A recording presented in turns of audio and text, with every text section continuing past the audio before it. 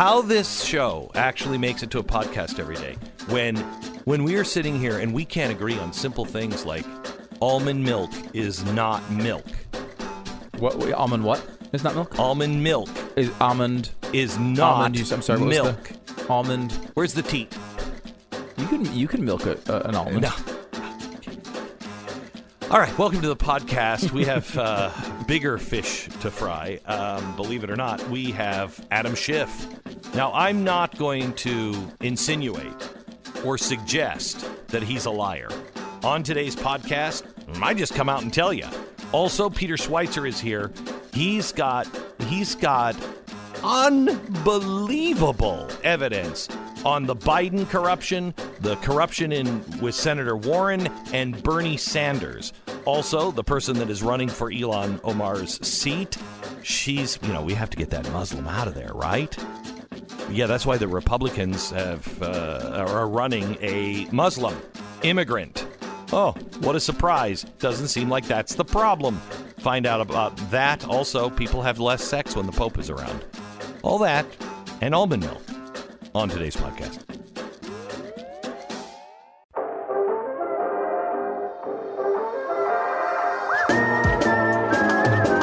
You're listening to the Best of the Glenn Beck program. All right, again, I don't want to suggest anything here, Stu. I don't want to suggest it. And please stop me from any speculation. Okay. Okay? You just want to make sure you're staying on the facts. I want to stay on the facts that Adam Schiff is a lying dirtbag. Mm-hmm. Okay. Okay. And I shouldn't have said that. See, now you've let me down. No, I cannot. I was going to see if you had evidence if he was actually a bag of dirt. Yeah, and I can't. Well, I was waiting for the evidence. You should know that. Oh, I should know what your evidence is before you present it, counsel? All right. House Intelligence Chairman Adam Schiff. This is from the Politico, that vast right-wing conspiratorial centerpiece. The House Intelligence Chairman Adam Schiff appears to have mischaracterized a text message exchange between two players in the Ukraine saga. According to documents now obtained by Politico, a possible error the GOP will likely criticize as another example of the Democrats' rushed effort to impeach President Donald Trump. You know the GOP is going to pounce on this one. That's what they do. That's what they do. They just pounce. So they good. Use it to their advantage. They're so good at complete that. Lies from Democrats. They use to their advantage. They never miss an opportunity to take down the Democrats when they lie completely. Yeah. Okay. So let me translate this line by line. House Intelligence Chairman Adam Schiff appears to have mischaracterized a text message exchange between two players in the Ukraine saga. Okay. Let me translate. House Intelligence Chairman Adam Schiff lied about a text message exchange between two players in the Ukrainian saga, and we know it because of the documents that were obtained by Politico. Now, back to their speak. A possible error the GOP will likely criticize is another example of Democrats' rushed effort to impeach President Donald Trump. No. Let me translate from bullcrap into actual common sense English. This lie will probably not see a hard enough stand against, but because the GOP is spineless. But it is another example of the Democrats doing anything they can without any ramification in their effort to impeach Donald Trump. Here's what happened. Schiff sent a letter to the House Judiciary Committee, Jerry Nadler. This was last week. What was the big story last week? It was everywhere. Lev Parnas. Oh, yeah. Okay. Everywhere. This is the guy who we know is a liar, because he's the guy who said, Devin Nunes, he was over in Switzerland or France or someplace, looking at people's underpants. And I know it because I was there. I saw him. Well, when they went back to Adam Schiff, after they announced that through Adam Schiff, when they said, when Adam Schiff came out and said, Devin Nunes, he's part of this. He was over there. He was talking. We have a witness that saw him over there. And then when Devin went, No, here's my calendar. Here's my passport. I haven't left the country. I was in the country at the time. Then they just dropped it and it went away. Okay, that's who Lev Parnas is. He's a bad guy. I mean, he plays whatever side he needs at the time. Exactly right. For his own advantage. He's the guy, when I asked Rudy Giuliani, why would you trust this guy? And he said, I don't trust him. He said, it's like with the crime families. You got to get to the people that will give you information or give you access. He said, I didn't use him for information. I used him for access. He could connect me with the people I had been trying to be connected to. So here's a guy now that Adam Schiff comes out and says, oh, my gosh, look at this. Here's Rudy Giuliani and Lev Parnas and their text messages. Lev just gave it to us. And this text message says, quote, continue to try to arrange a meeting with President Zelensky. Okay, that's what Schiff says it said, but it didn't. It said, continue to try to arrange a meeting with Mr. Z. Now, who's Mr. Z? Zelensky. Right, he's the Z guy. He's the president. He's the guy we've been talking about. The only guy in Poland with the letter Z that starts a name. Okay? Yeah, right. The only one. Right. Poland. Okay. So you have to assume everything else was redacted in that memo. Mm-hmm. And they were going to get the unredacted memo, but last week they couldn't wait. They couldn't wait because this president is doing so much damage that we can't wait. That was Schiff's argument yesterday. We have to move now. Really? Well, now that it's unredacted, we find out that Mr. Z is Zolochevsky. He is the Burisma guy. And what Parnas was doing was he was trying to get Mr. Z, the Burisma guy, to go on record with somebody with a list of questions that Rudy Giuliani wanted answering. Basically, their hiring practices. Who do you hire? Why do you hire these people, etc.? Wanted to build Burisma. This is the response from Mr. Z. We wanted to build Burisma as an international company. We also thought it would help in Ukraine to have strong international board figures. Okay. Well, that's Mr. Z is the head of Burisma, not president. Also, by the way, I would say confirms a large part of the problem with Hunter Biden being on that board. I mean, he's admitting the reason he hired him is for his influence, not because he has any ability in his knowledge of the gas, Ukrainian gas world. So he is only there because of his dad. I mean, that's just confirming the reason he was hired. Exactly right. Exactly right. Now listen to the Politico. The apparent mischaracterization.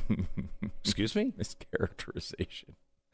The apparent mischaracterization does not undercut Democrats' argument that Trump withheld critical military aid to Ukraine as a way to pressure Zelensky. So now we just moved the goalposts. We weren't even talking about that. No, now we're talking about this. Doesn't disprove every single thing they've asked about. Right. A Democratic official working on the impeachment trial did not dispute the suggestion that the initial interpretation was incorrect. But the official does maintain that Z is commonly used in Ukraine as shorthand for Zelensky. Oh. So you had that, common usage. Common usage. This is amazing. I mean, I don't know how to take this because Politico is the one bringing it to light. So, I mean, you give him credit for that, but this is written in such a hedged way. It's as if Adam Schiff wrote it himself. And then there are plenty of examples of Giuliani attempting to arrange a meeting with Zelensky. And he did, in fact, meet with top aides of the Ukrainian president. This has nothing to do with what you were accusing him of last week. Right. Last week, he's admitted those things. He brought that to the State Department. He brought that to the Southern District of New York FBI. Yeah, admitted isn't even the right word. He was going on television telling everybody about it. He went and gave them all of this information before he was even asked for it. Like over a year ago, before the scandal even started. So they're, and Democrats have not predicated their impeachment trial arguments on Parnas's new allegation. But they would have. And they wanted to. Well, the big part was they wanted him to be able to testify with the Senate. Exactly right. When he has obviously shown no level of credibility. So they have absolutely, they continue to do it again. And the media is their arm. It is their PR arm. They can say whatever they want without any ramifications. No ramifications on this. Well, he just mischaracterized that. He made a mistake. I mean, it's a common error over there. I mean, Mr. Z, there's lots of Mr. Z's, but only one Mr. Z. And you can understand why they assumed. This is the impeachment of a president. There's nothing more important in our republic to get right than justice. But justice to remove a president? I can't think of anything you should be more focused on. You're typing these things out. You're starting to say these things. Hey, have you had a nap? You should get a nap in so you don't get this one wrong. They're not worried about getting it wrong. They're intentionally getting it wrong. And this is the argument against additional witnesses and everything else. Look, here's the thing. You are rolling the dice, and I want to talk to you as three people. First one, the president's defense team. This is one because their evidence is so weak. This is a slam dunk. All right. So now just think as a president that has been under siege. Think of yourself as an attorney. And the one thing you do is don't roll the dice. Let's not take any chances. Mr. President, we've won this. They have nothing. Do not roll the dice. Okay. I would do that. You would do that. Because the consequence of something being taken out of context, twisted, even if you know you're innocent, something with these dirtbags, could come out. Now, let me talk to you about the Democratic point of view and then the American point of view. The best of the Glenn Beck program.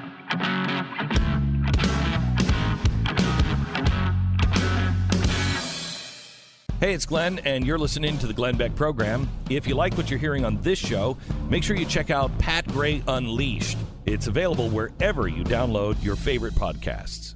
Peter Schweizer, best-selling author, the author of Clinton Cash and so many others. This is the abuse of power by America's progressive elite, the ones who all say they're fighting for you. No, they're not. They're robbing you, the American people, blind. Profiles in Corruption is the name of the book.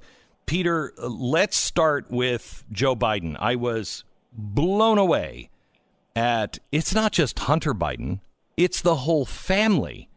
And the story you tell about Joe Biden's brother is remarkable. Yeah, Glenn, it's great to be with you as always. Yeah, that's right. I mean, we've talked about Hunter Biden before, his deals in Ukraine and China. But what you have in this book are what we call the Biden Five. And these are the five family members who all cashed in during this period when Joe Biden was vice president. One of those is his brother, James Biden. James Biden, got a lot of benefits by his brother being vice president of the United States. If you step back to November of 2010, a guy visits Joe Biden's office in the White House named Kevin Justice. We know this from White House visitors' logs. It's the only visit that he makes to the White House during the entire period. Kevin Justice is from Delaware. He's friends with the Bidens, and he has just set up a company called Hillstone International, which wants to get into the construction business. So he has this meeting in Biden's office. We don't know what was discussed, obviously. 3 weeks later, Hillstone International announces that James Biden, Joe Biden's brother, is the new executive vice president of the company. Now, what's interesting about this, Glenn, is as we found with Hunter and his deals, James Biden has no experience or background in construction. He's never held a job in it. He's never been involved in it. But that's only the beginning. What happens next over the next 6 months is Hillstone International, this new company with Joe Biden's brother as the new executive vice president, starts landing big contracts from the federal government. They get a contract to build 100,000 homes in Iraq. It's part of a $35 billion reconstruction deal in Iraq. Again, this but is... So he had no experience, but he's a jack of all trades. Everybody in that family is. No experience on building, but he had to have vast experience on getting the job done overseas in a war zone, though, right? Yeah, right. No experience there either. In fact, when the executives put up his biography on the company website, they described that he had, in their words, a unique ability to deal with government officials, and then noted, of course, who his brother was, the Vice President of the United States. But that was the first contract they got. They got a contract to do reconstruction work for the U.S. State Department and others. And again, as always is the problem with this stuff, Glenn, because of the way this corruption is handled, we don't know how much James Biden made. I'm sure he made a lot of money doing this. He's not going to be cheap in this kind of arrangement, but it's the kind of sweetheart deal that you find repeated over and over again with 5 family members during the time that Joe Biden is president. And Glenn, I've been on your show numerous times. We've talked about corrupt Democrats, corrupt Republicans. Being honest with you, I have never, ever, ever seen a situation with a politician that has 5 family members that were basically bagging money while they were in office. Give me the worst offender, and then tell me about the other family members.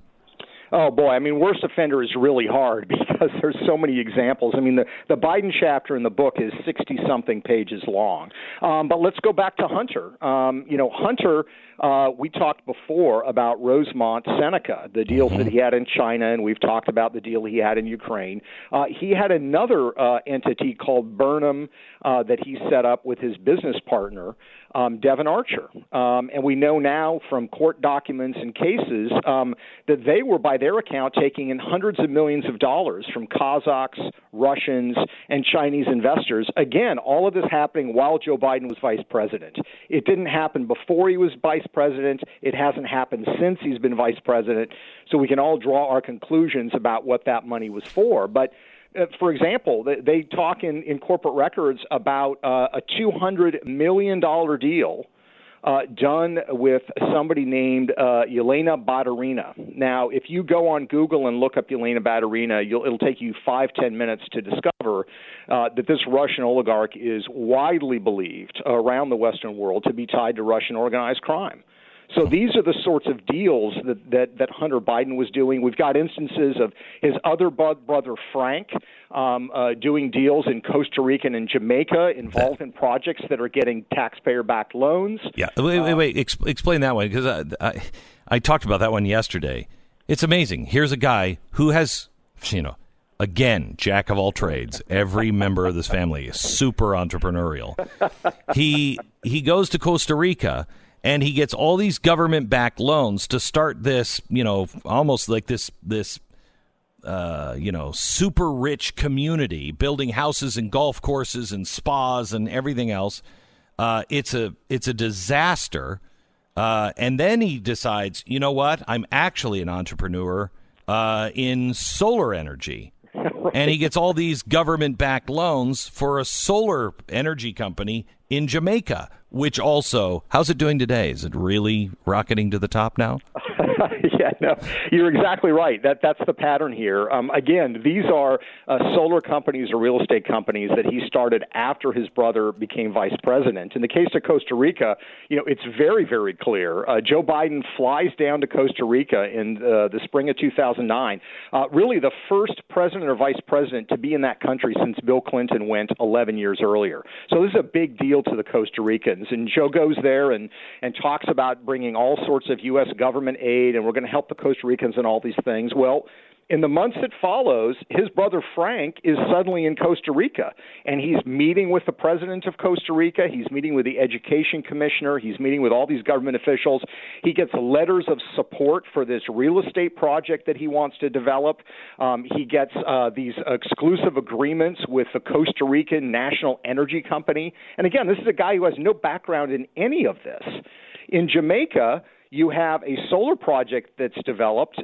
He sets up a company called Sun Fund Americas that gets the power purchase agreement, and the project is supported with a $47 million Obama-Biden administration taxpayer-backed loan.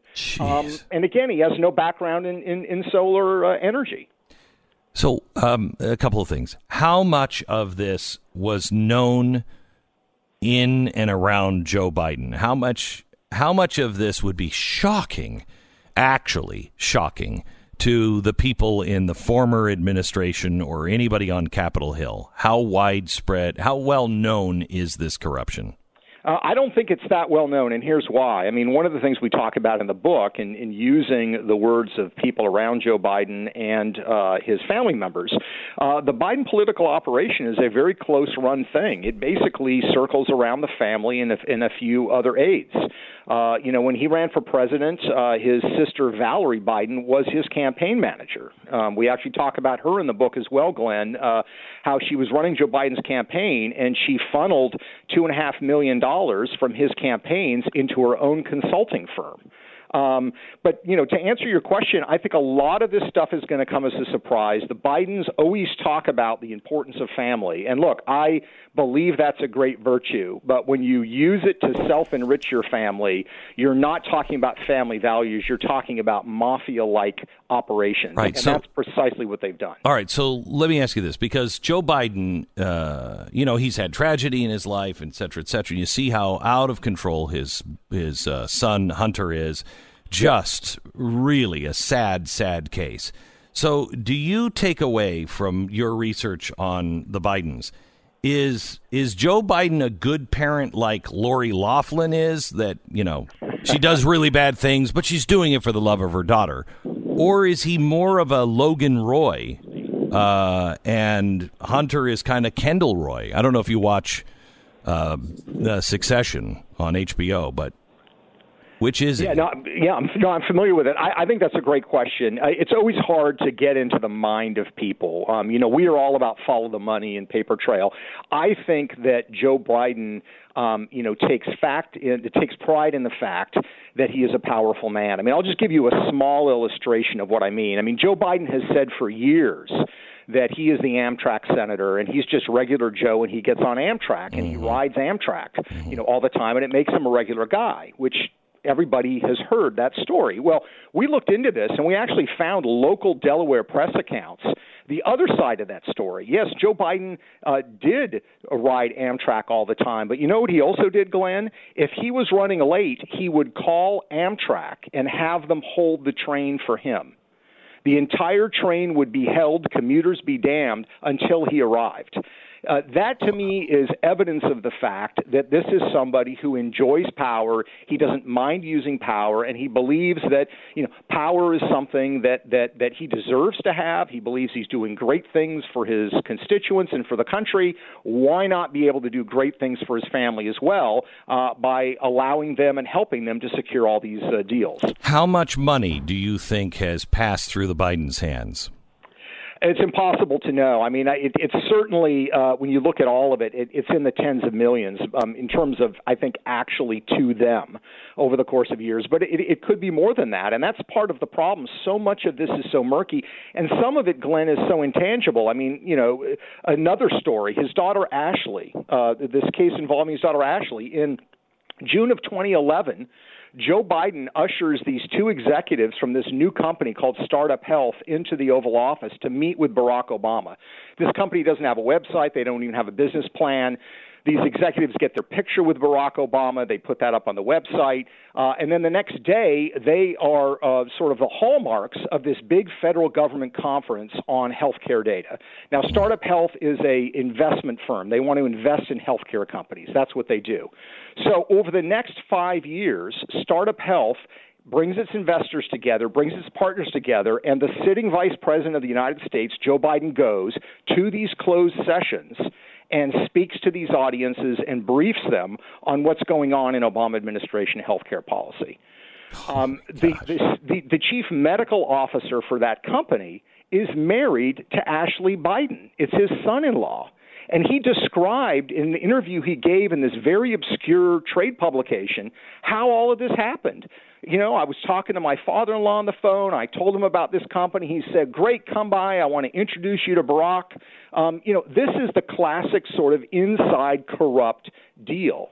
And if you could imagine the Trumps doing something like that, I mean, everybody, of course, would be outraged in Washington. I would be upset and outraged by it as well. But the Trumps haven't done that. The Bidens have. And yet there seems to be zero curiosity and interest by people in Washington, D.C. for this kind of conduct.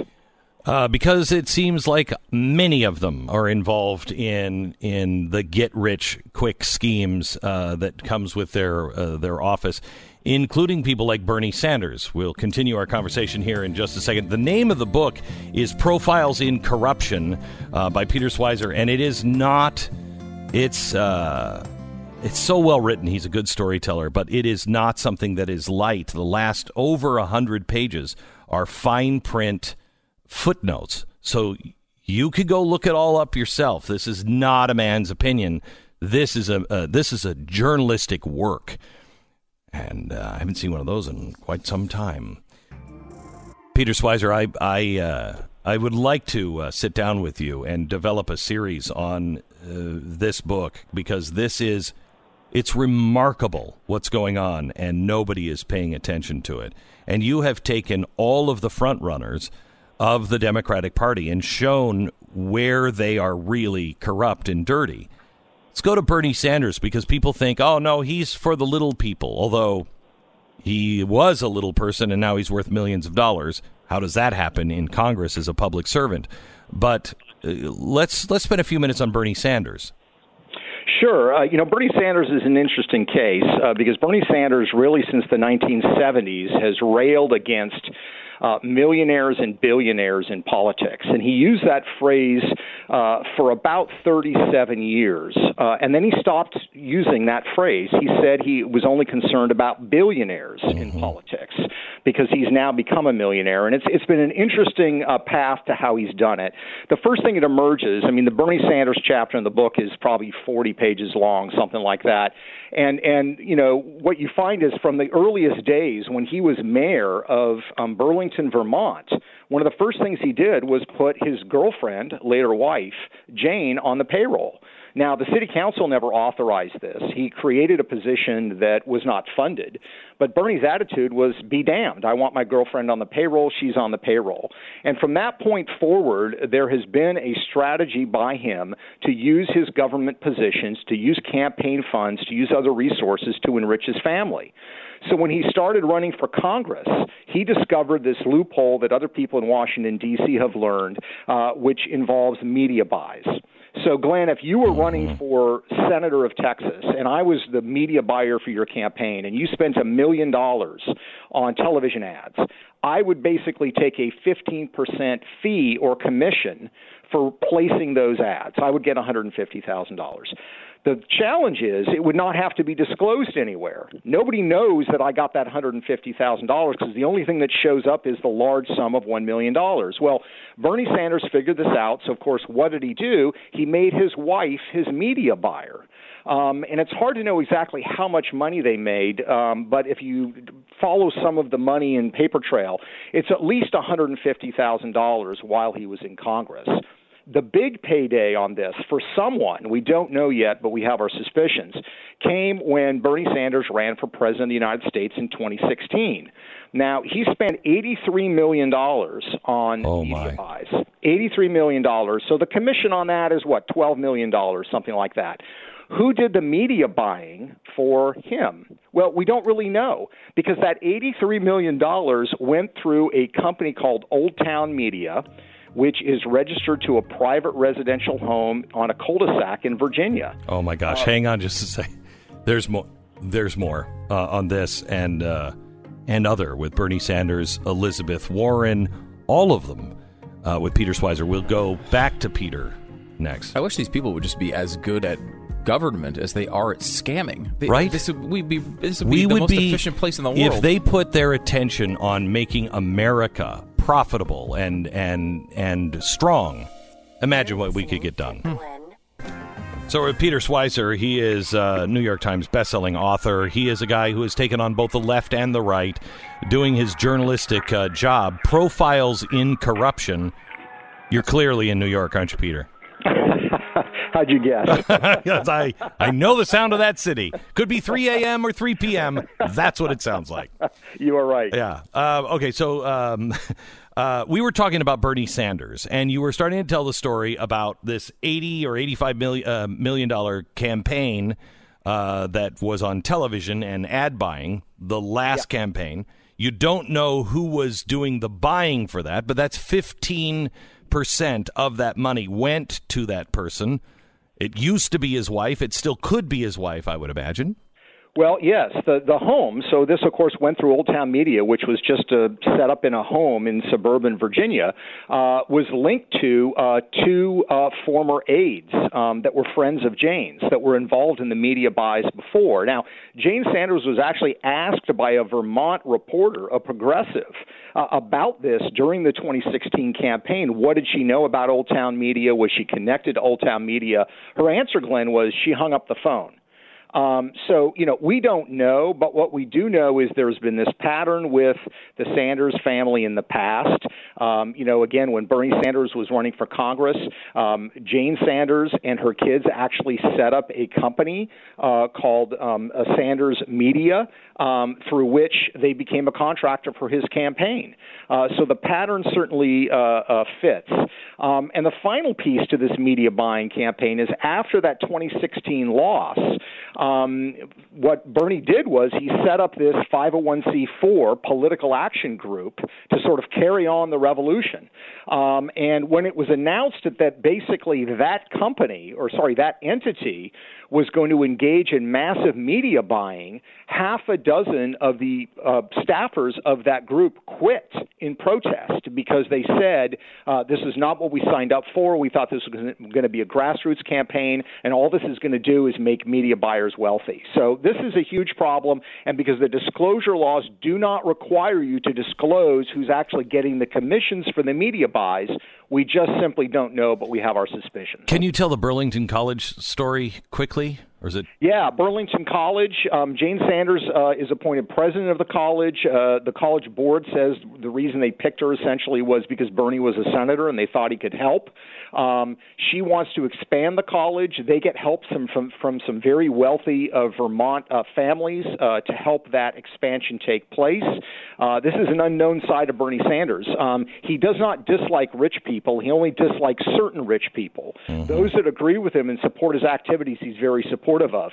But basically what happens is Burlington College can't make the payments to pay for this loan that they've taken out to expand.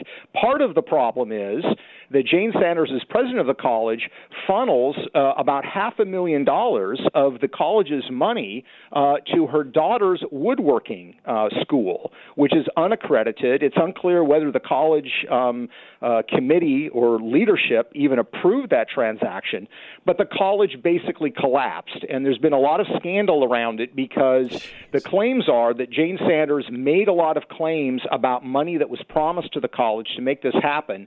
When investigators, including the FBI, went and met with those individuals, they said, no, I never made that pledge. So there have been allegations that there were fraud on these applications to get the bank loans to begin with. What do you think his supporters do if they would ever, pick up your book and read this? Do you think, I think these young kids, they believe it. And they believe he's just an old fart that has been saying these things, and he believes it. At least he's honest. And when you look at the corruption, it's the way the Soviet Union works, or used to work, where if you're part of the political elite, you get a special lane on the highway. What do you think his deep supporters would think of what you outline in the book? Well, I think they would be shocked if they looked at it. What I would say to them, even if you don't want to buy the book, what I would encourage Bernie Sanders supporters to do is look at his rhetoric where he says he's a socialist, he does not like corporate America, he believes corporations are evil, and then actually look at his investment portfolio. His investment portfolio is in blue-chip Fortune 500 stock. By the way, this is very interesting, Glenn. You know, a lot of people know there's this phenomenon of sort of socially responsible investment funds, and Bernie doesn't invest in those. Bernie invests in Fortune 500 company stock. When Jane ran Burlington College, they had a small endowment. They had stock in tobacco companies. They had stock in pharmaceutical companies, chemical companies. There is a yawning gap between how Bernie Sanders thinks we should live our lives and the way that he and his wife actually live their life. Elizabeth Warren, in your book, Profiles of Corruption, take her on. She's chapter 5. Yes. So Elizabeth Warren, it's kind of a three-layer cake of corruption. It involves her, it involves her daughter, and it involves her son-in-law. Beginning with her very quickly, a lot of people don't realize in the mid-1990s, Elizabeth Warren was hired by Congress and paid by taxpayers to rewrite a portion of corporate bankruptcy law. She did that for 3 years. What did she do after she rewrote that law? And she says in legal documents she actually wrote the law.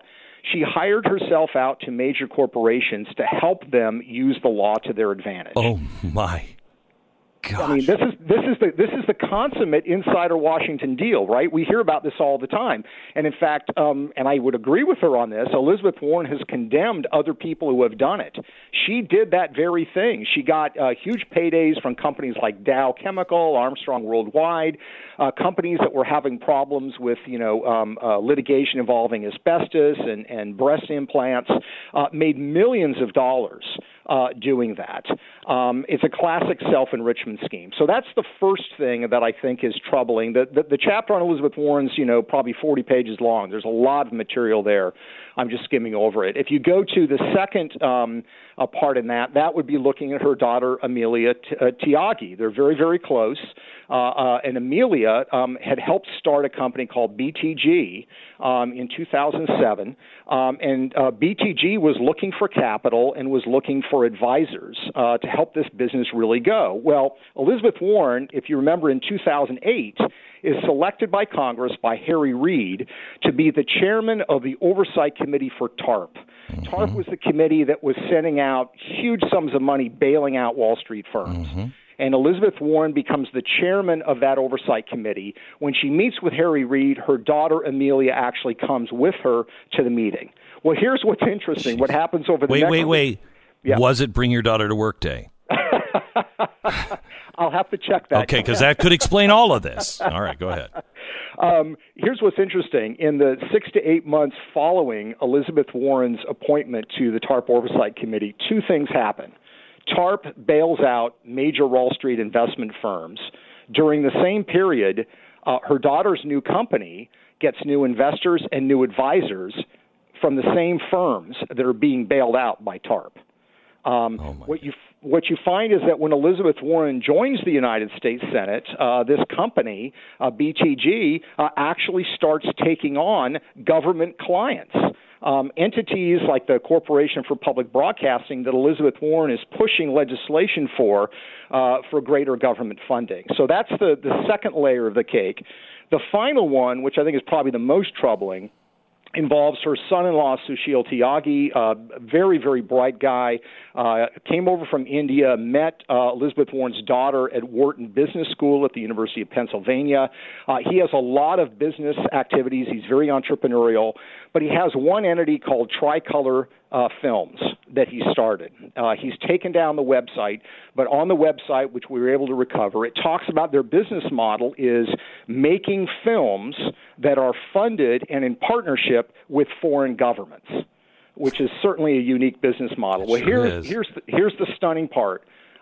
He does one film that is financed by the Iranian government. And that's not speculation. That is not. We actually have the film credits. We actually have the documents. The son-in-law is the sole producer on this film. And the financiers are these Iranian government agencies. These Iranian government agencies, by the way, also fund and participate in things like Al-Quds Day, which is a very anti-Semitic celebration in Iran. It's the morning of the loss of Jerusalem and the vow to get it back by blood. Exactly. That's exactly right. Well, the same government entities that financed his film also are very active in Al-Quds Day. Oh. And in the film credits, one of the entities that they give credit and thanks to is the Iranian Revolutionary Guard Air Force. I don't know what their participation was in the film, but this, to me, speaks of a willingness to work with some really, really, really nasty people around the world. And that's something that I think, again, we need to have more information on. Are there other governments? He talks about working with foreign governments. Did he work with other governments on films? That's, I think, a legitimate question that people should ask. When I was looking into Ukraine, I see that a lot of people are doing what the Bidens were doing over in Ukraine to one degree or another. Nothing like the Bidens, but it's rampant. Do you ever see anybody ever trying to clean this up? Are there people that are decent enough in Congress and in the administration or in the Senate that will actually take this on? I think there are some that want to. I think the problem is right now, as you correctly point out, is this is a bipartisan problem. And whenever there's an opportunity for both political sides for people to make money, you're going to have a hard time getting a consensus because you have very good people that are honest and want to have this go away, and they are actually in both political parties. But you also have more powerful people generally in both political parties that either wink and nod or actually participate in this kind of corruption. The only thing that they understand, Glenn, is exposure and embarrassment and shame. That's the only thing that leads them. I wrote a book back in 2011 on insider trading by members of Congress on the stock market. I came on your show. We talked about it. It was on 60 Minutes. Congress did not want to deal with it. They were basically forced to, 3 months later, pass a bill, which they've now kind of gutted. But they were forced to at least pass a bill making it illegal for members of Congress to engage in insider trading. So they will act. But those are different days. I mean, look at what's happening with this impeachment. There's no amount of shame. There's no one holding anyone accountable anymore. Right. I agree with you completely, and it's a very sad day. We have a binary situation, and people do not want to call out somebody on their own side because they think somehow it's going to lead to the collapse of their side. And what I just tell people is, nobody is irreplaceable. If you are a Democrat and you hate Donald Trump, Joe Biden is not your savior. There are other people that can perform that duty. I would say the same thing to Republicans that are, officials that are corrupt. There are other people, good people, that can take their place. So I just urge everybody, never fall into the trap of saying, I'm going to accept anything that this individual does because we're afraid of losing them, because there are other people that can step up and take those roles. Peter Schweizer, he is the author of the book Profiles in Corruption. I literally have 30 seconds. Any chance do you believe that Hunter Biden will have to testify? I think there's a pretty small chance. I think he should, but I just think they're going to make a pact, and it's not going to happen. Yeah, Peter Schweizer, thank you so much. We'll talk to you again. Profiles in Corruption. It is really well worth any price that you're paying for it. What is it, $25 in hardcover, $29 in hardcover, 100 pages of footnotes, and it's jaw-dropping. Profiles in Corruption. This is the Best of the Glenn Beck program.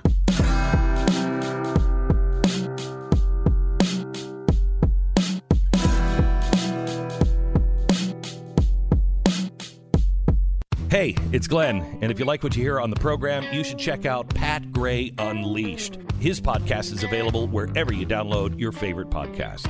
Hi, it's Glenn. If you're a subscriber to the podcast, can you do us a favor and rate us on iTunes? If you're not a subscriber, become one today and listen on your own time. You can subscribe on iTunes. Thanks. Ilhan Omar.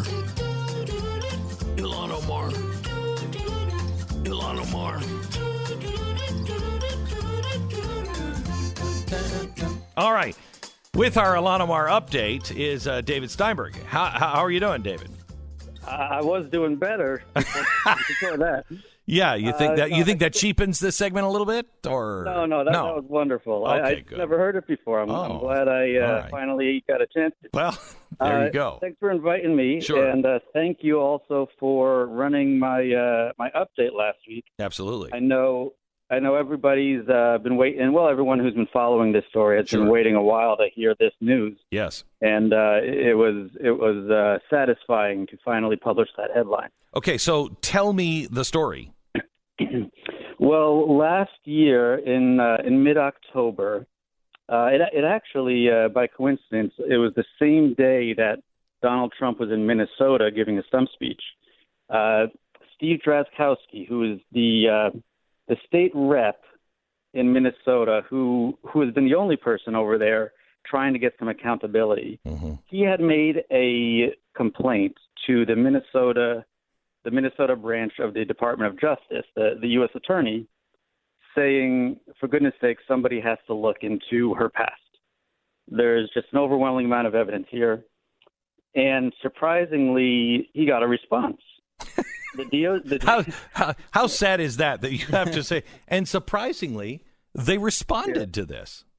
Well, it was rather shocking. Not only did he get a response, it wasn't a polite dismissal. The current U.S. Attorney of Minnesota, Erica McDonald, she is a Trump appointee, by the way, a 2018 Trump appointee.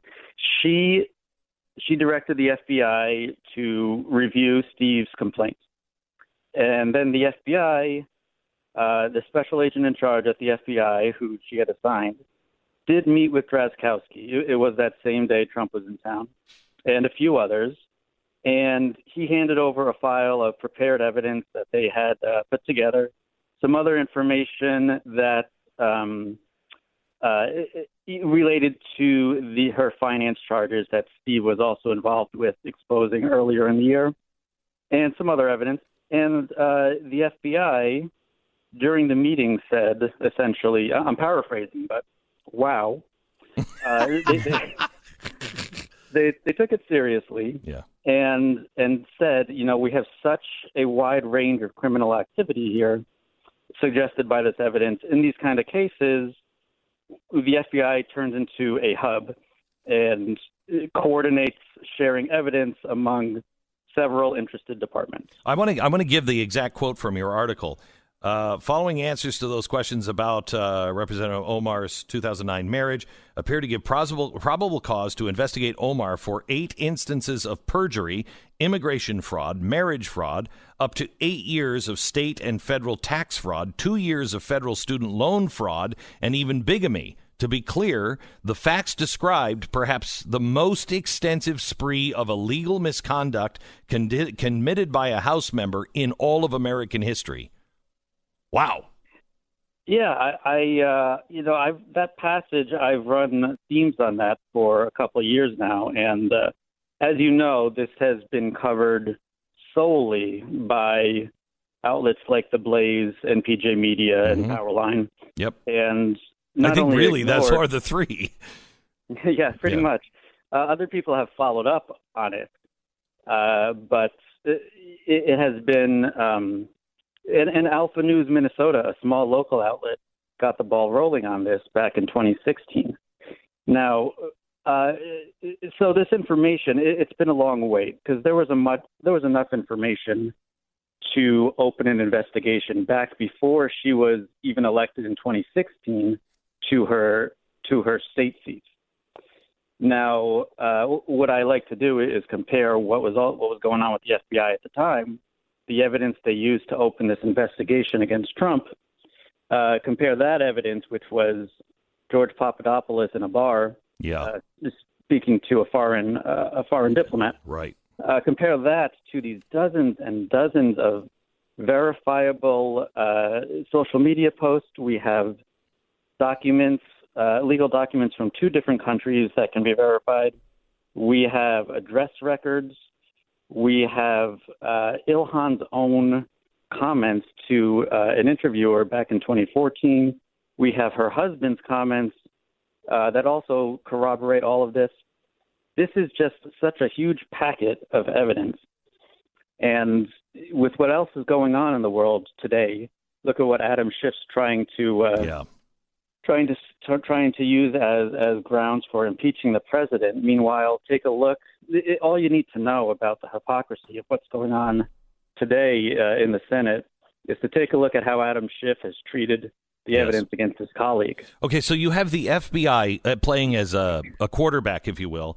They gave part of this case to the Department of Education Inspector General for her fraud on marriage and how she was working the educational system. And then they also went to ICE, and they are saying that she broke all kinds of immigration rules. Do you? Yes. Go ahead. A lot of people who haven't quite been following it are discussing Ilhan being deported.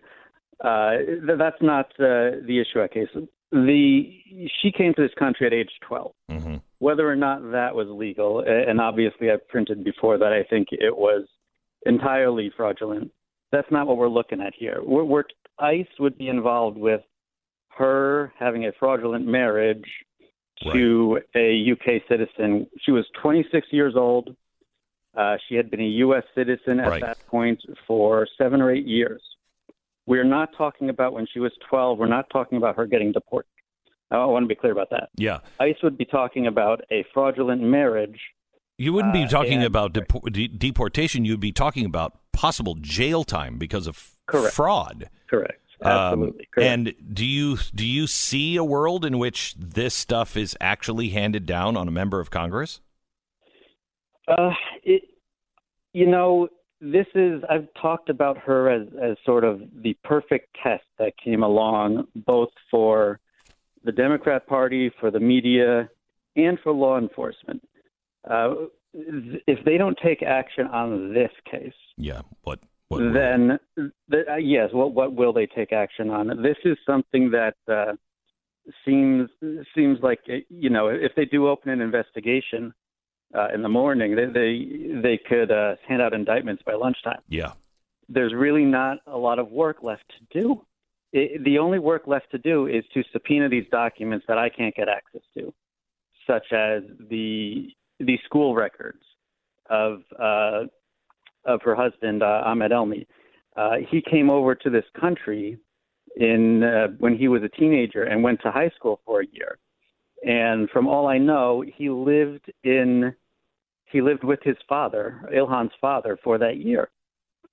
And so the history goes way back. And I believe on their school registration forms, it'll say father, Nur Saeed Elmi, who was Ilhan's father. Right. I can't get my hands on those documents because he was a minor, of course.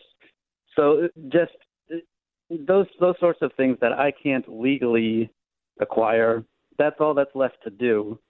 And those certainly won't take a lot of time to get their hands on because that's stuff that simple. Yes. I think you said it best, that you could start it in the morning and by lunchtime you could hand out the indictments. I mean, there's that little of work to be done. All they have to do is make a phone call. You're at a blockade. You're at a block. Correct.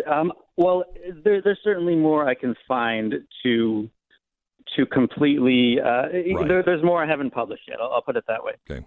But however, also at a state level, I pointed out that it doesn't matter who this person was. She perjured herself 8 times while divorcing him, and that would be a state matter. So we have federal agencies looking at this right now. Hopefully, there will be some movement at the state level as well. Any idea in timing? And timing, I don't know. Obviously, when you see law enforcement doing something, when you see they're doing the job as expected, I don't want to antagonize them. Yeah. So obviously, this news, I published the news of the meeting last year. I waited 3 weeks after the meeting happened before I ran it. This news about the FBI being contacted. This news about ICE being contacted and the Department of Education being contacted. This didn't happen last week. This happened last year in November. So I have been, the last thing I want to do is be accused of stovepiping, essentially handing information over to these agencies, calling the media and saying, hey, look, there's an investigation. Right. Which is, ironically, that's what James Comey did, when they briefed the president and then leaked it to the media that there was something going on. David, I like the way you work, and I like the way you think, and your work ethic to prove it is very rare in today's world. We're talking to David Steinberg. He was the New York City editor at PJ Media. And if you ask Dave Bratt, it was his investigation of Eric Cantor in 2014 in the primary campaign that tipped that district into a historic loss. And some say it was the beginning of the Trump era, and all because of you, David Steinberg. Talk to you again. Thank you very much. Let us know when you have an update. Will do. Thanks, Glenn. God bless.